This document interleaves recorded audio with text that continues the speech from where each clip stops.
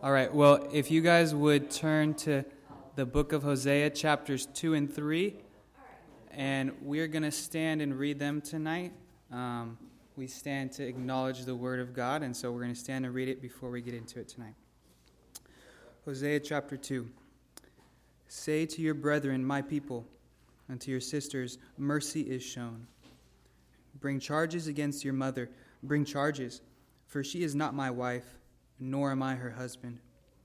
Let her put away her harlotries from her sight, and her adulteries from between her breasts, lest I strip her naked and expose her as in the day she was born, and make her like a wilderness, and set her like a dry land, and slay her with thirst.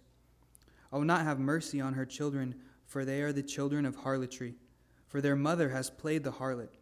She who conceived them has behaved shamefully, for she said, I will go after my lovers, who give me my bread and my water, my wool and my linen, my oil and my drink. Therefore, behold, I will hedge up your way with thorns and wall her in, so that she cannot find her paths. She will chase her lovers, but not overtake them. Yes, she will seek them, but not find them. Then she will say, I will go and return to my first husband, for then it was better for me than now. For she did not know that I gave her grain, new wine, and oil, and multiplied her silver and gold, which they prepared for Baal. Therefore I will return and take away my grain in its time, and my new wine in its season, and will take back my wool and my linen, given to cover her nakedness. Now I will uncover her lewdness in the sight of her lovers, and no one shall deliver her from my hand.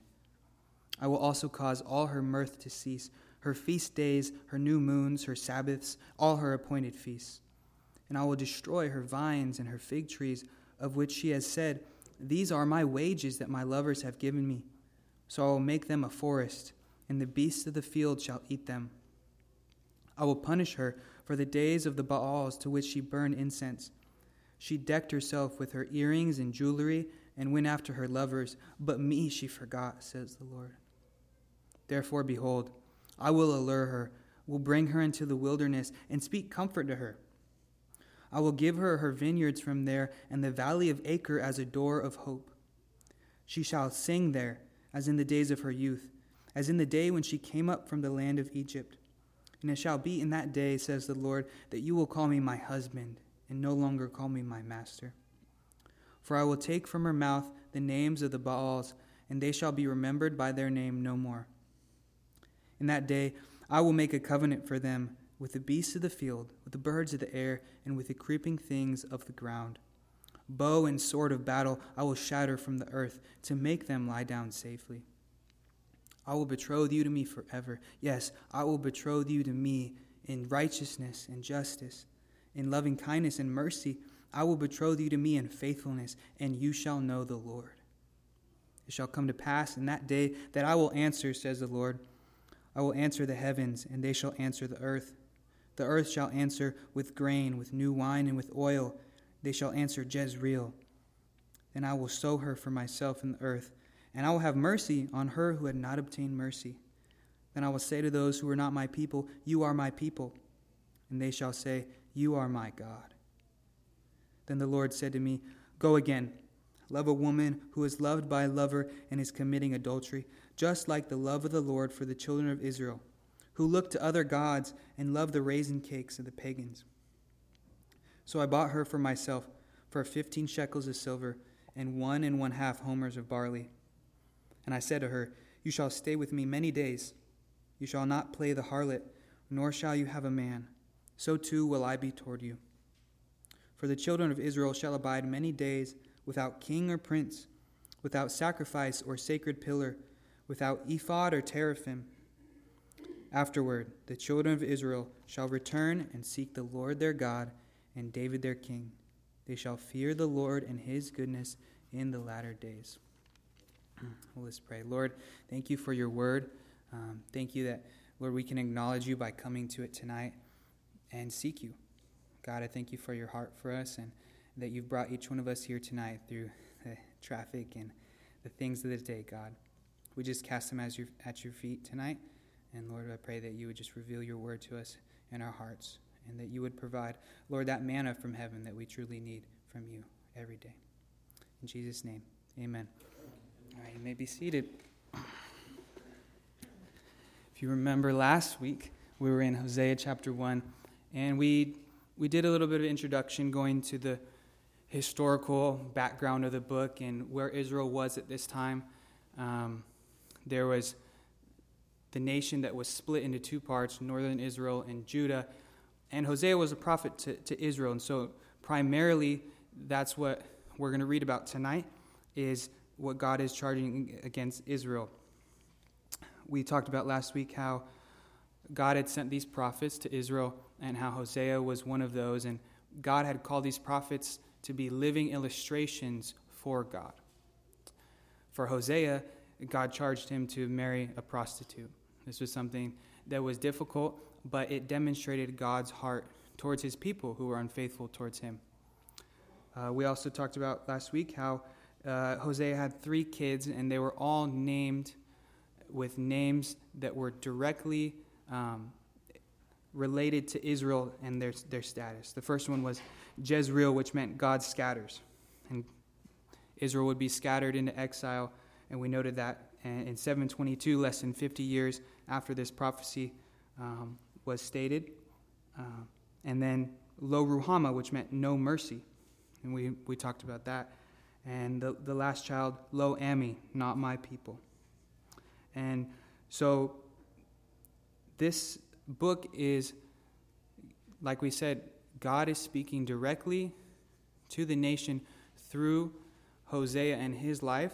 And so what we're going to read about tonight, there's a lot of it where you can take it as being spoken to Israel, but also being spoken to Gomer, Hosea's wife. We read chapter 1 last week, and we went over that, but I thought it was fitting to address it again tonight because as we've found, the end of chapter 2, the verse is almost identical to the first verse.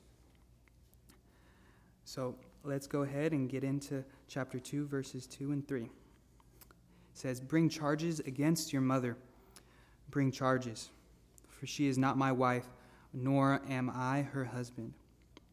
Let her put away her harlotries from her sight, and her adulteries from between her breasts, lest I strip her naked and expose her, as in the day she was born, and make her like a wilderness, and set her like a dry land, and slay her with thirst." So like I mentioned, this is both addressed to Israel and Gomer, and when you see it's against, bring charges against the mother. Later it'll bring up the children. When in reference to Israel, when it says mother, it's talking about Israel as a whole, the nation as a whole. And when it speaks to the children, it's speaking to the individual Israelites. And so there's going to come some times as we read through this where, we just got to keep that in the back of our head that, this is who God is speaking to. But we can also take this as, what God is speaking to us. And God is charging the nation here in verse 2 with that idolatry, and he's warning them. He says, my marriage relationship with you, which is a huge theme of this book that we're going to explore, is broken. To the point where, at this point, for she is not even my wife, nor am I her husband. And it was probably the same way with Gomer as well. We noted that the last child, who was named Not My People, was probably not Hosea's son. It's recorded elsewhere, or historical account, that Gomer had more kids than this, and so it was most definitely that she went back and to her harlotries and adulteries. God gives them that chance here to deal with their sin, otherwise the consequences of exposing the sin would come. And we'll get into that, and we'll talk about that and what that means, but it's important to note that this is better than sin's natural consequences. If God didn't do anything, the relationship would stay dead and have no hope for the future. And so even though there's consequences that will come, it's God's mercy that is administering those because they're ultimately for that hope for redemption. He says that he'll strip her naked and expose her as in the day she was born, like a baby, like a helpless baby. The sin will be exposed. There'll be nothing for her to cling to from her idols. And in verse 4 and 5 it says, I will not have mercy on her children, for they are the children of harlotry, for their mother has played the harlot. She who conceived them has behaved shamefully. For she said, I will go after my lovers, who give me my bread and my water, my wool and my linen, my oil and my drink. These individuals that compose the nation, the children, were guilty of the sins of the nation. And so he's charging them in verse 2, when it says to bring charges against your mother, to come against the nation and to plead with them to change, to plead with the leaders to change, but it's also an individual heart issue. It wasn't just the kings that were serving the idols, it was the people. In that time, it was a common thing, and we'll get into language later where it's things that we don't naturally see today, but harlotry and prostitution was common in that time, and more common in the foreign lands, but Israel had adopted these practices. Israel had relationships with the surrounding nations, trade relationships to where they benefited in some way or another, but because they had these relationships, they also adopted these false gods from the other nations. The last king of Israel, whose name ironically is Hosea, in 2 Kings chapter 17, got to the point where he had brought the nation to become, the word is Assyria's vassal, and so it was like they were a subordinate nation to Assyria. And I imagine it made it all the much easier when Assyria came in and took them over. But they were yielding, and they were putting their trust in these other nations. And last week we saw that was their downfall, putting their strength and their trust in anything other than God. The reason why Judah had been given mercy in the last chapter was because their trust was in God. And so Israel went from putting their trust in themselves to now putting themselves in the surrounding nations and putting their trust in that. Her perception here was that her lovers were the ones that provided for her. We'll read a couple verses later that God really is the one who provided here, but that false perception is very dangerous. For us, we need to be wary of that idea that our provision comes from anything other than God, because then that's who we will serve. Sin in itself gives a false perception that it satisfies. It gives the idea that you're getting what you want, but it's only temporary. And so there's a natural application that comes from this, where we ask ourselves, who are we trusting in to provide? Are we content with the way that God provides for us? Because sometimes He doesn't give us everything that we think that we want. But He's so perfect in His timing to give us what we need. I just talked to somebody today him and his wife have one car, and he was putting it before the Lord. Lord, it's just difficult. They have two young kids, and then all of a sudden get a phone call. Somebody had a car that they were selling that somehow that fit in their price range, and God does that at the perfect time. He provides what we need, and we don't always. It's not always easy for us, but it's better than the temporary trust when we can put our trust in sin or in other things other than God. Those things fade away, and we have that confidence that God's always going to provide, and in eternity we're going to have everything that we ever need.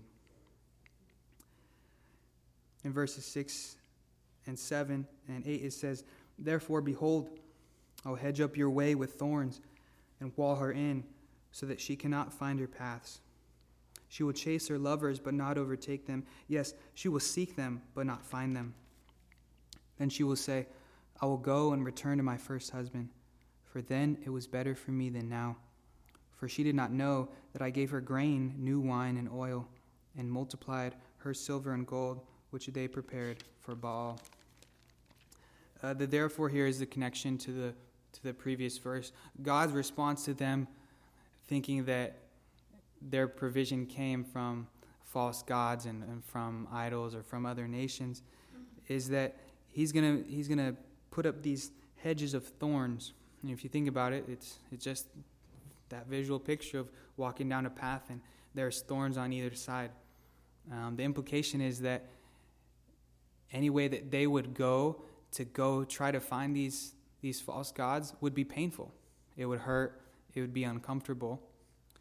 And sometimes God does this for us to make things and places that we aren't supposed to go difficult to get to. It's almost like, when you have little kids and put the cookie jar way up high, you don't want them to get to it, and maybe they don't understand, and maybe they don't like it, but that discipline is important. These political alliances that they had seemed very good, but it led them astray. But there's a beautiful picture here that, whoever belongs to God or who has belonged to God, this is why we have so much hope that for prodigals is that God never lets them go. He sets up a path here where they literally can't get back to their idols. And eventually they'll realize, and like it says in verse 7, that they will say, oh, it was better for me to be with God than the way it is now. That satisfaction in sin, once you leave God, goes away. And sin, loses the appeal. But there's a problem. The problem was that even though it says in verse 7 and 8 that they will come back to God, they still didn't realize that God had provided for them, even in the midst of while they were unfaithful.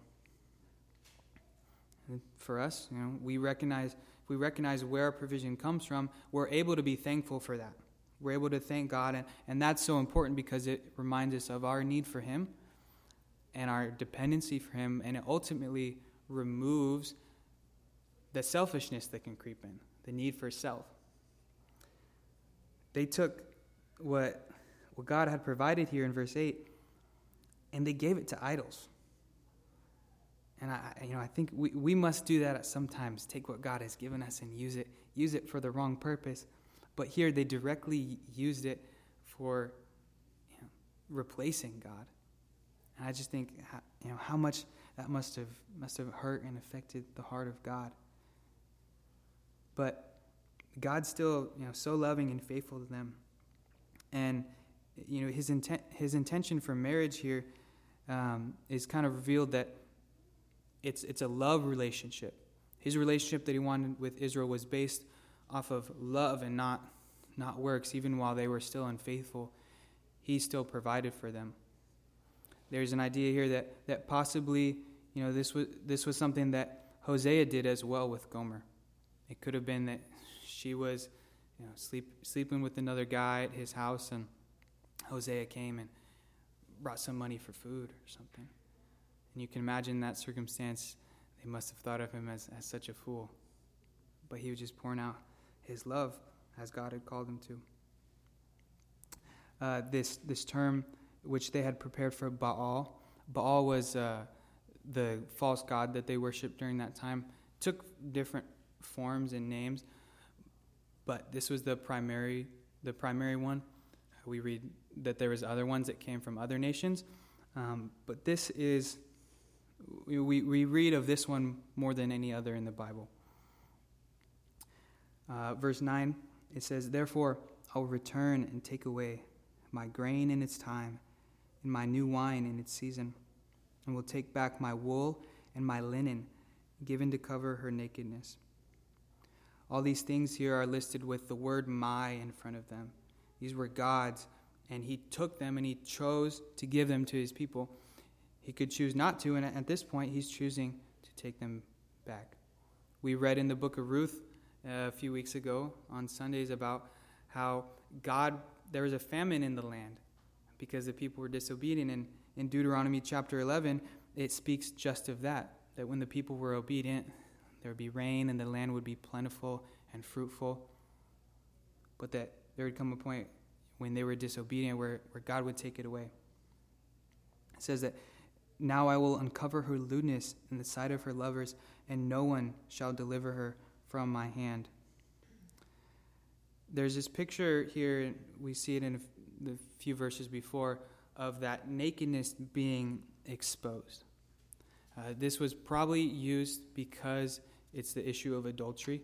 But you can also take it as a picture of the comfort and the provision that God provided was kind of like clothes. It was comforting, it was covering. But when it was taken away, the sin would be exposed, and it says here that their lovers, it would be uncovered in the sight of her lovers.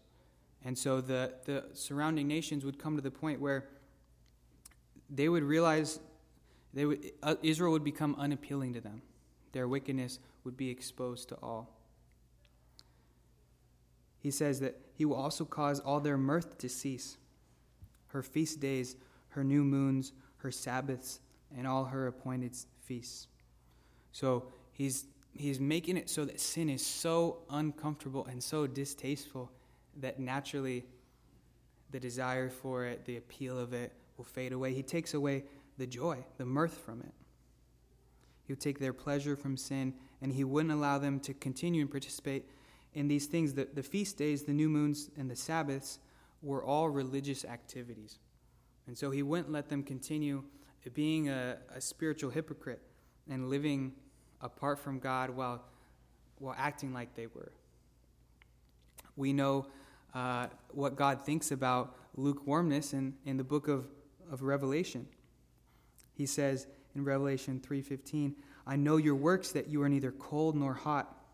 I could wish you were cold or hot. So then, because you are lukewarm and neither cold nor hot, I will vomit you out of my mouth. Because you say, I am rich, have become wealthy, and have need of nothing, and do not know that you are wretched, miserable, poor, blind, and naked. I counsel you to buy from me gold refined in the fire, that you may be rich, and white garments, that you may be clothed, that the shame of your nakedness may not be revealed, and anoint your eyes with eye salve, that you may see. As many as I love, I rebuke and chasten. Therefore, be zealous and repent. So what God thinks about lukewarmness is he wants to get rid of it. And he would rather them be hot or cold. And so really this is what God desires, the least. And part of that is because in that state of spiritual lukewarmness and being trying to be in the middle and not being fully sold out to God, there's a danger of leading others astray. And that's something that God touches on in the Bible multiple times. But here, for his people, he's making it so that there's no pleasure in any sin at all.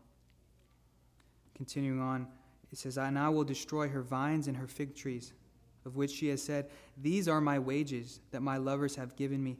So I will make them a forest, and the beasts of the field shall eat them.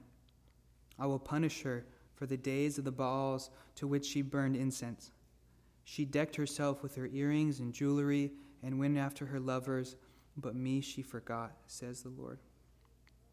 Here, again, the profit now of sin would be destroyed, these vines and fig trees that were given by the lovers. So God's slowly stripping away every element of the sin that's appealing. It says that the specific reason why God is going to punish them is because they went and served these false gods, and in this appealing attire, which for the day was those earrings and jewelry and burning incense so they smelled good.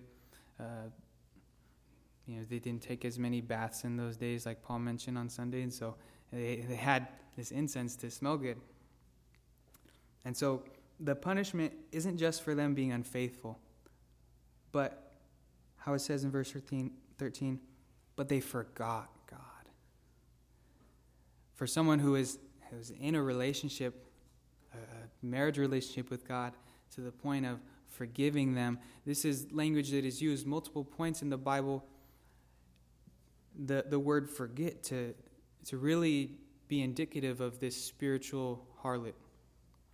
Last night at our home fellowship, we were at Proverbs chapter 2, and it says this, to deliver you from the immoral woman, from the seductress who flatters with her words, who forsakes the companion of her youth and forgets the covenant of her God. In a minute, we're going to mention something from the Song of Moses in Exodus. And in that same passage, the same language is used in describing that they forgot the covenant with their God. This is something where I read in a commentary that this could be the greatest sin, forgetting God, but it's something that we may not consider, but I'm sure we do it often. And whether it's in the little things or completely, it's not, it's something that is so distasteful to think about hurting the God who has saved us, who has brought us through so much, and is now in a point where he has promised us all these things, and forgetting him, that's something that really strikes my heart to sit on and ponder and be repentful over. And so he's pleading to them to do this, and in response to them forgetting him, he responds with mercy. Verse 14, therefore, behold, I will allure her, will bring her into the wilderness, and speak comfort to her. I will give her her vineyards from there, and the valley of Acre as a door of hope. She shall sing there as in the days of her youth, as in the day when she came up from the land of Egypt. So God's response, bring him back. There's a picture here of the Exodus. It mentions the land of Egypt. And just like that, there was judgment that came. They were brought into the wilderness. They were redeemed, and there's hope for the future. That Song of Moses that I mentioned earlier is in Deuteronomy chapter 32, verses 13 through 18. And that's probably what the reference is here when it says that she shall sing there, as in the days of her youth. The valley of Acre here is direct reference to Joshua chapter 7, the sin of Achan. Won't go into that, but the word Acre literally means trouble. So you can kind of take the interpretation from there, taking the valley of trouble into a door of hope.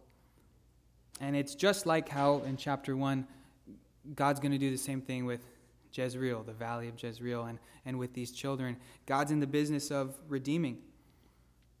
And some of these names and these things that used to mean trouble, used to be this place used to be a sign of judgment, God uses as a sign of hope, as a testimony. That's something we can take away from this tonight, that these names that God gave those children that seem so harsh eventually became a sign of God's restoration and God's hope. Each one of us have things in our lives and darkness and sin in our past that we may be ashamed to bring up. But ultimately now, God has freed us from those things. So we have the ability to in sharing them, to have it be a testimony of the power of God. God promises in verse 16, it shall be in that day, says the Lord, that you will call me my husband and no longer call me master. For I will take from her mouth the names of the Baals, and they shall be remembered by their name no more. That day I will make a covenant for them with the beasts of the field, with the birds of the air, and with the creeping things of the ground. Bow and sword of battle I will shatter from the earth, to make them lie down safely. The term master here, in the Hebrew, you may have a footnote in your Bible, it says the word is Baali, and it's directly the same word as these false gods that they worshipped. And so God's saying, I don't want that relationship. I don't want a slave-master relationship. I want a relationship as a husband to you. God really wants his relationships with his people to be built off of love, not works or service. And we see that God's going to restore peace, and he's going to take away even the remembrance of the idols. When it says, in that day, in verse 16, it's speaking of the millennial reign. And we know that these prophecies that we've been reading and that we're going to continue reading are not fulfilled yet, because not all of it is completely fulfilled. There's some of the things that we may say, oh, maybe this is happening today. We know Israel has been restored as a nation. But these things are speaking of when the Lord comes again and when he's reigning and ruling over the earth. That's when, in verse 18, these beasts and these animals will have peace. The bow and the sword of battle will be shattered from the earth. We talked about that last week in chapter 1, verse 7, about the bow. These weapons are going to be useless. God's going to create peace, and there's going to be no more war. There's going to be no more strife. And even as Isaiah chapter 11 says, the lion and the lamb will be able to lie down together in peace, as God had created it at the beginning. Israel had actually taken God had taken Israel out of this state of master-slave relationship back in Egypt. And he brought them into his land, into his covenant. And even though that had happened, it's almost like God has created a plan for that to happen again, and for that to be the hope for the future, to have that illustration. God really wants that relationship with the church as well to be the husband-wife relationship. And for us individually, we know that husbands and wives, when they are focused and loving onto each other, then the natural desire for selfishness just melts away, because you're so in love and you're caring for the other person and caring for their needs. And then they do the same for you. And that's God's perfect picture for marriage. We'll continue to see it throughout the book, and right here again in the following verses 19 and 20, where he says, I will betroth you to me forever. Yes, I will betroth you to me in righteousness and justice, in loving kindness and mercy. I will betroth you to me in faithfulness, and you shall know the Lord. He says in these 6 lines, the same little phrase 3 times, I will betroth you to me. The beautiful thing there is that it's God doing it. It's God doing the work, and the relationship is then based off of his attributes, his righteousness, his justice, his loving kindness, his mercy, and his faithfulness, all of which, especially the faithfulness in this example, are way greater than ours.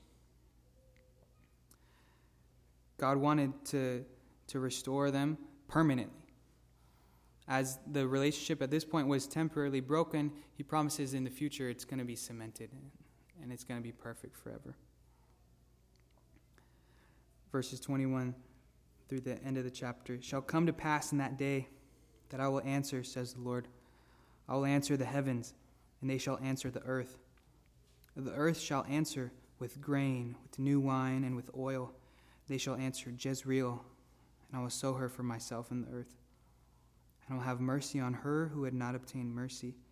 Then I will say to those who are not my people, you are my people. And they shall say, you are my God. God's going to use, and he's going to use the earth to bring back these blessings that he had previously taken away that we read about. Romans chapter 9, verse 25, we mentioned it last week, directly quotes verse 23 here, where it says that those who are not my people, you are my people. And in Romans, it talks about how that is also a reference to the Gentiles. And so that's for us. The promise is for us who are not God's people. Now we're God's people. These names, again, are restored. And it's that reminder that God has given us those testimonies. And it's not just for us, it's for us to share. The Word is a testimony of who God is to us, yet he works in our life intricately, not just for us and for our growth, but so that we can share it with others. Chapter 3, verse 1 is almost a repeat of chapter 1, verse 2. God says, "Then the Lord said to me, go again, love a woman who is loved by a lover and is committing adultery, just like the love of the Lord for the children of Israel, who look to other gods and love the raisin cakes of the pagans." Gomer had left Hosea again, and so God's saying, go, love her again. He was instructed to get her back, which inevitably was harder than the first time, even though he knew that she was going to be a harlot, or that she already was a harlot. He had to go love someone who is unlovable. And it's a good picture for us, because God does that all the time. And it's a little bit maybe easier for us to think of a person doing it. But nevertheless, Hosea went and did it. We'll read about that. These raisin cakes it talks about were something that were used in ritual sacrifices to idols by the foreign nations. And so it's just talking about a part of the idol worship that they were doing. Like I said, it's almost the same as chapter 1, verse 2. But it comes to this point where it's a little bit different. So I bought her for myself for 15 shekels of silver and 1 1/2 homers of barley. It's thought perhaps that maybe Gomer was at the slave market. It's not 100% sure. We don't have any proof of that. But it would kind of make sense for this price to be paid. And this price was the price for about half a slave. So it wasn't even that much, but she wasn't worth it, and we sure weren't worth the price that God paid for us. This idea of redemption, I'm sure, is what God intended to be a picture of the salvation that God has provided for us, and by redeeming us, by buying us back. Even though in this case, she had run away from God, and he went and got her back again. And this next verse is the one line that we get from Hosea in the book. And I said to her, you shall stay with me many days. You shall not play the harlot, nor shall you have a man. So too will I be towards you. She was to be faithful to him as he was to her. When it talks about that she will not have a man, it doesn't mean that there will be no intimacy in the relationship. The fact that God had called him to love her implied that was to be a part of their relationship, but she wasn't to go seek and play the harlot anymore. And she was to remain with him for many days. This isn't something that's finite. It's a permanent thing. Just like how God had mentioned that he would restore the relationship with Israel forever. These next two verses, which they're in this is one of the shorter chapters of the Bible. I'm sure it's probably top 10. Are very important prophetical verses. They're small, they're short, but it's very important when we read these to think about prophecy and what has yet to be fulfilled. For the children of Israel shall abide many days without king or prince, without sacrifice or sacred pillar, without ephod or teraphim. So let's run through this list. King or prince, they don't have that today, and they will have one when Jesus comes back to rule and reign. They don't currently have a sacrifice. I believe, I'm not too knowledgeable about this stuff, but I believe they're trying to get to that point where they restore sacrifices, but it hasn't happened yet. And they would have no sacred pillar, no ephod or teraphim. God made it so they wouldn't have anything to worship other than God. The ephod was a sacred garment which was worn by the high priest, and the word teraphim were these small objects or images that they worshipped. There's a reference in Genesis when Rachel steals the household idol. That is the word teraphim that's spoken of here. But the key part is that they will abide many days. There's no specific here, which is actually the part that we're going to talk about because it's important. They're going to go into this captivity, but God doesn't specify when they're going to come out. This will be the third captivity that occurs, but in the previous ones, God had specified the exact amount of time that they would be in it until they came out. The first one was the Egyptian captivity, which God had told Abraham would be 430 years. Next was the Babylonian captivity, which God had said would be 70 years. And that was for Judah, when Judah returned to the land, but the northern part, Israel, never actually returned to the land. So when it's speaking of many days, it's not specified because it's the return of the Lord. It's not something that we have a specific measure for. We don't know the day or the hour. It's going to be as a thief in the night when he comes back. And so that's why it's important that that is not listed. And it's another indicator for us here that these are the things that are to come to pass in the day of the Lord when the Lord returns to rule and reign. Verse 5, afterward the children of Israel shall return and seek the Lord their God and David their king. They shall fear the Lord and his goodness in the latter days. Israel also right now has not returned to God. There's questions by some people about what the nation of Israel is doing now, or the fact that they're in wars and stuff. But we know that, for one, the nation as a whole isn't serving God and fearing God. But it says to come that they will in the latter days. So there's a lot of indication here that these are the things that are yet to come, but they're hope for the future. There's a focus in this chapter about how the judgment is to come, and the way that God administers the judgment is in such a graceful yet intentional way. And he does that same thing for us in our lives. He eliminates paths of sin. He intentionally does things so that we can't pursue our flesh in certain ways, and it's not in a selfish way to God, but it's a protective. He knows the real consequences of sin are death and eternal death, and so he puts out his hand and he works so gracefully and gently to bring us back. We know that God's heart is always for salvation here. And we don't know when he's going to come back. Could be any day. But the charge here to his people are to come back and to love him.